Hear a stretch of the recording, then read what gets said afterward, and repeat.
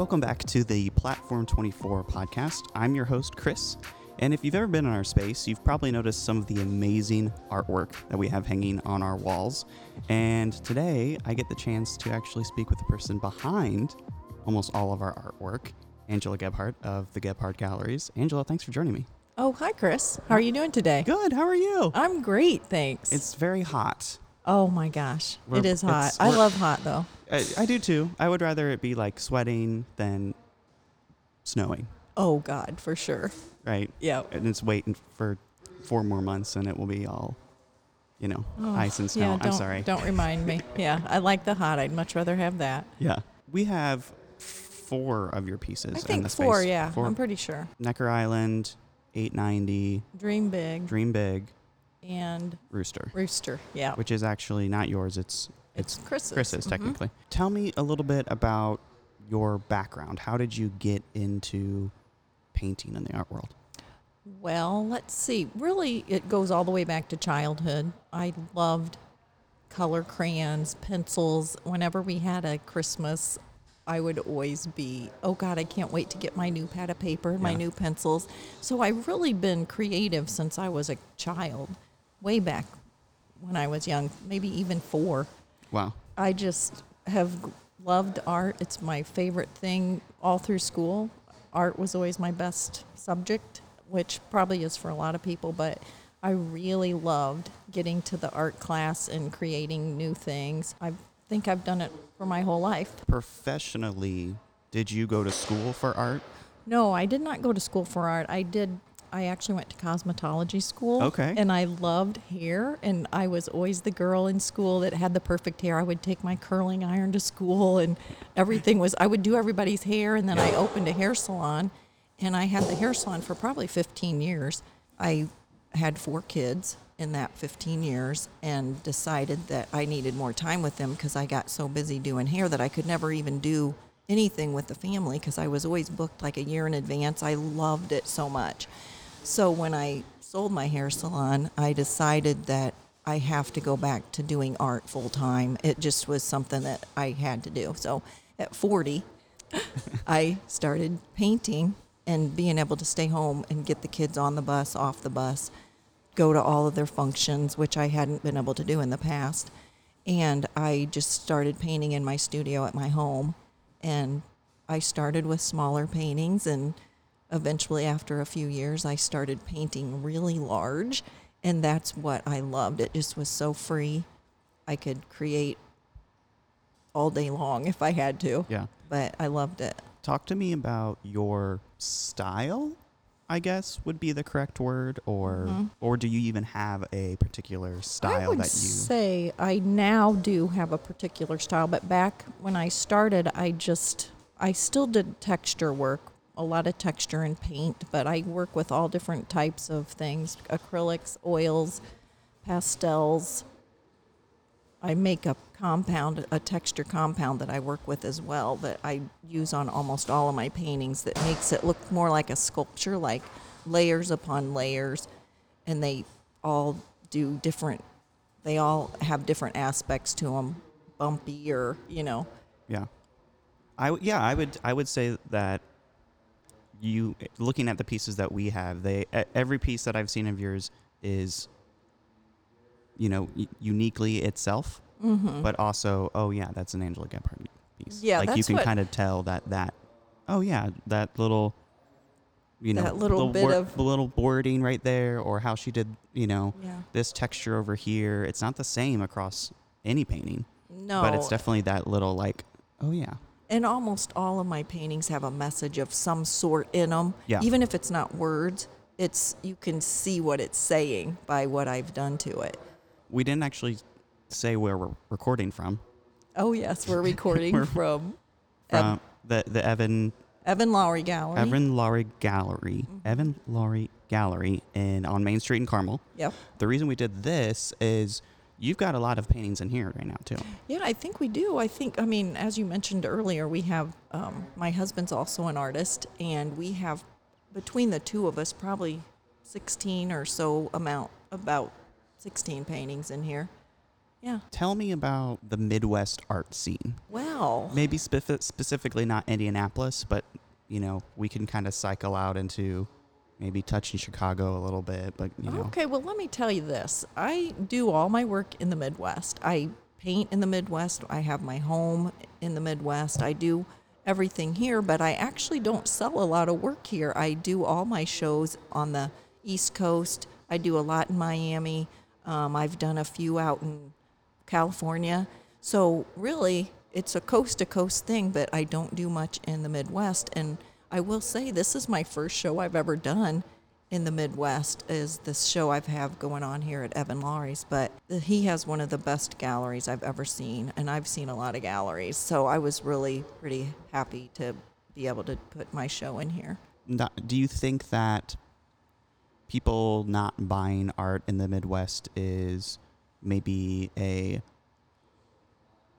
concentration of wealth? Or No. is it, because you talk to some people who are like, I don't make 7 figures, but I still collect art. And then you get people who buy art all the time and they do Yeah. make that type of money. I think truthfully what it is some people don't have a lot of money, but they love art. Yeah. And they will do whatever it takes to buy the piece they love. If it speaks to them, they will find a way to buy it. So I don't necessarily think it's that. Now, as far as our pieces go, I think my husband and myself have very large pieces of work, which a lot of people don't have that kind of space. Right. So that's a problem. But Miami, New York, California, most of those places have enormous homes, and those people are actually looking for art, and they go to the art shows that we are in, and they're specifically looking for a piece that fits in the space that they have. So I think I sell a lot more because we have the shows out there and all of this big art. People are actually there looking for it. And in the Midwest, a lot of people really aren't looking for big art. Yeah. So I guess that's the main thing. I do sell some here, but not very much. Right. What's the farthest you've traveled for a show / sale? The farthest probably, like I said, I go to Miami a lot. I go to New York quite a bit. And then the farthest I think we've ever gone is Indian Wells, California. Okay. And that show was a new show, so it wasn't super popular, but the place was awesome. And I sold pieces off of pieces that I had there, like commission work off of those pieces. And then now when I look back at that, and that was just a few years ago, every one of those pieces that was in there is sold. So it's kind of interesting to say we went that far away and didn't sell much at the show, but when we got home, we sold a lot of it because people kept the number and called us and we shipped it back to them. So it was interesting. I guess it depends on the show and depends on what pieces you have. Do you see a lot of people coming into shows and pointing at something and going, I want to buy that? Oh, and definitely. Like moving inventory, I say. Oh, yeah, definitely. People walk right up and say, oh, my God, I saw that from across the room. I have to have that. And then we always have a truck because we don't usually ship our stuff. We take it with us in a trailer that we have. And because we don't like people to really mess with our stuff, we like to do it ourselves. But someone will come in and say, oh, my gosh, I have to have that piece. So then we have something out in the trailer we replace it with instantly. We don't even put the red dot up. We get it off the wall. Yeah. And then we ship it to them. So, yeah, that happens quite a bit. What's your biggest event on your calendar? Oh, definitely Miami. Every December, the first week of December. This year it's December 4th through the 9th, I believe. That is during Art Basel Week in Miami, and that attracts thousands of people from all over the world, hundreds of thousands probably. But it is the best show. Even if you don't like art, it's worth going to see it. Yeah. And we spend a lot of time preparing for that show, and that's usually our biggest show, and we usually sell the most at that show. So we talked a little bit about the business side of things. Where do you find inspiration for some of your pieces? Because a lot of your pieces are these just abstract. Right. And you know what? The abstract's my favorite thing. My husband loves figures. So that's the difference between he and I. He really sees figures in his work, or sometimes animals, but I rarely see that. I just come from a creative point in my mind that says I want it to look like this certain thing that I see in my mind, and I just put it out there. So really for inspiration, I would say I do get inspiration from just being around art all the time, but most of it comes from my husband and myself working together. It's so nice to be able to have someone that supports me and I support him, and it creates such a great environment. We've been married for 30 years. Congratulations. So, yeah, that's awesome. You don't hear that too often anymore. 4 kids, and our kids actually help us in the business. So, we're around art a lot. Yeah, you and your husband are just feeding off of each other. Like, he may do something on a piece and you see that and go, well, I kind of like that color. And then, Yes. Oh, that happens quite often where we'll just we'll get ready for an exhibit and he'll do his in his studio, which he has his own studio on our property and I have a studio. And then when we put the things together, the pieces, they actually have some of the same exact colors in it. And we never even saw the other person's stuff. It's so crazy how it works so cohesively when we do a show together. We just put pieces together and decide what's going to hang, and most likely it's going to be 8 of one and 8 of the other, not even planning that because they just work together so well. yeah. So your pieces are, you work relatively large. Yes. What, like 10 by 10, 10 by 12? Oh, Bigger? I would say, I would say more like 6 foot by 8 foot Okay. or something 8 by 8, something like that. Yeah, that's probably about the size I would typically do. Now, like I said, I used to paint small and I cannot paint small anymore. When people say, can I have a commission? I really have to get myself into a position to say, okay, can I do that now? Can I make that smaller? And most of the time I will do it, but sometimes I actually say no because I just can't flow freely enough to do it as small as they want it. It's not the same thing when they see it. Do you ever, how specific do people get with their commissions? They don't get specific at all, which is really interesting. Do they say, I want something 6 by 6 and yes, you do you? A lot of times they say they see a piece at a show and they say, oh my gosh, I love this. I love the colors in this, but this just is a little too big for my space. Can I get one similar to this? And you can do whatever you want. And that's very easy. I mean, I can do that. But it just depends on how small they want it. Right. Like I said, I can't go too small or it won't look anything like the piece. Yeah. And that must be creatively freeing for you to have that ability to just have somebody say, do whatever you want. Correct. Yeah, I love that when they say that. And they usually pay me, half up front. So it's not like, but I truthfully don't make them, if they wouldn't like it, I wouldn't make them keep it. But that's really never happened. So Yeah. Do you ever feel pressured with commissions?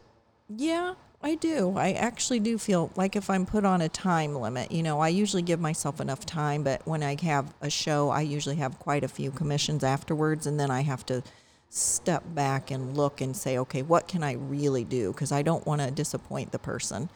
And I give them a time, but I am pressured. Yeah. Sometimes I work better under pressure, though. Yeah, a lot of people do. Yeah. I'm one of those people. So I guess this really depends on the size of the painting, but how long does a painting usually take you? You're correct on the size. It does matter, but I will say one thing that's typical in myself doing my work. I have a studio where I can do 3 or 4 pieces at the same time. Mm-hmm. So with the style that I use with the texture, I usually have about 3 or 4 pieces going. And so one will have a layer that has to dry, so I move to the next one. So really, if I did one piece for the whole time, it still would take as long because I have to let it dry. Right. So I worked on a lot of pieces recently for a show, and I got pretty pressured. But I would say I got most of them done together in 6 to 8 weeks. Several pieces. Yeah. That's pretty quick. Yeah, that does. I mean, that feels like, looking at the scale of your pieces, having multiple of those running all at the same time. I mean, your studio must be fairly large. It's too. actually not very large. It's like a studio that has a door that lifts up so I can step back and go outside and look inside. And then I have walls. It's probably only 20 by maybe 80. Yeah. but it's narrow, but I have two doors that can open that I can step back and look. Now my husband, he paints in a shipping container. Okay. So his is smaller than mine, and he can pump out work so much quicker than me because he paints what he sees. Mm-hmm. I paint what I think. Like if I have a thing in my head, I have to make it look like that or I just can't stand it. Yeah. And he can start a painting. So his work, he can pump stuff out of that container so much faster than me, and I have all this space that Yeah. I feel like it's enough space. But Do you have a favorite time of year that you like? oh, To paint? definitely summer. Yeah. Yeah, I love summer. I love to be hot. I have air conditioning in there, but when I open the doors, it's just I love hot. Yeah. Does that affect like the technical aspect of painting because it's so Yes, hot? it does. The humidity, it's much harder for them to dry in the humidity, so sometimes I do have to keep the doors shut with the air conditioning because it helps the paintings dry. And in the winter, I actually have a heater that's in there because it's so cold Yeah. that the little heater plus the heat from the home, but the little heater, it really helps them dry quicker. So I probably do more. I get more done in the winter, Yeah. but I like the summer. Have you ever had a disaster with a painting? Not a accidental, it got, dropped and broken or something, but you just had a painting in your studio and then one day you looked at it and just said, nah.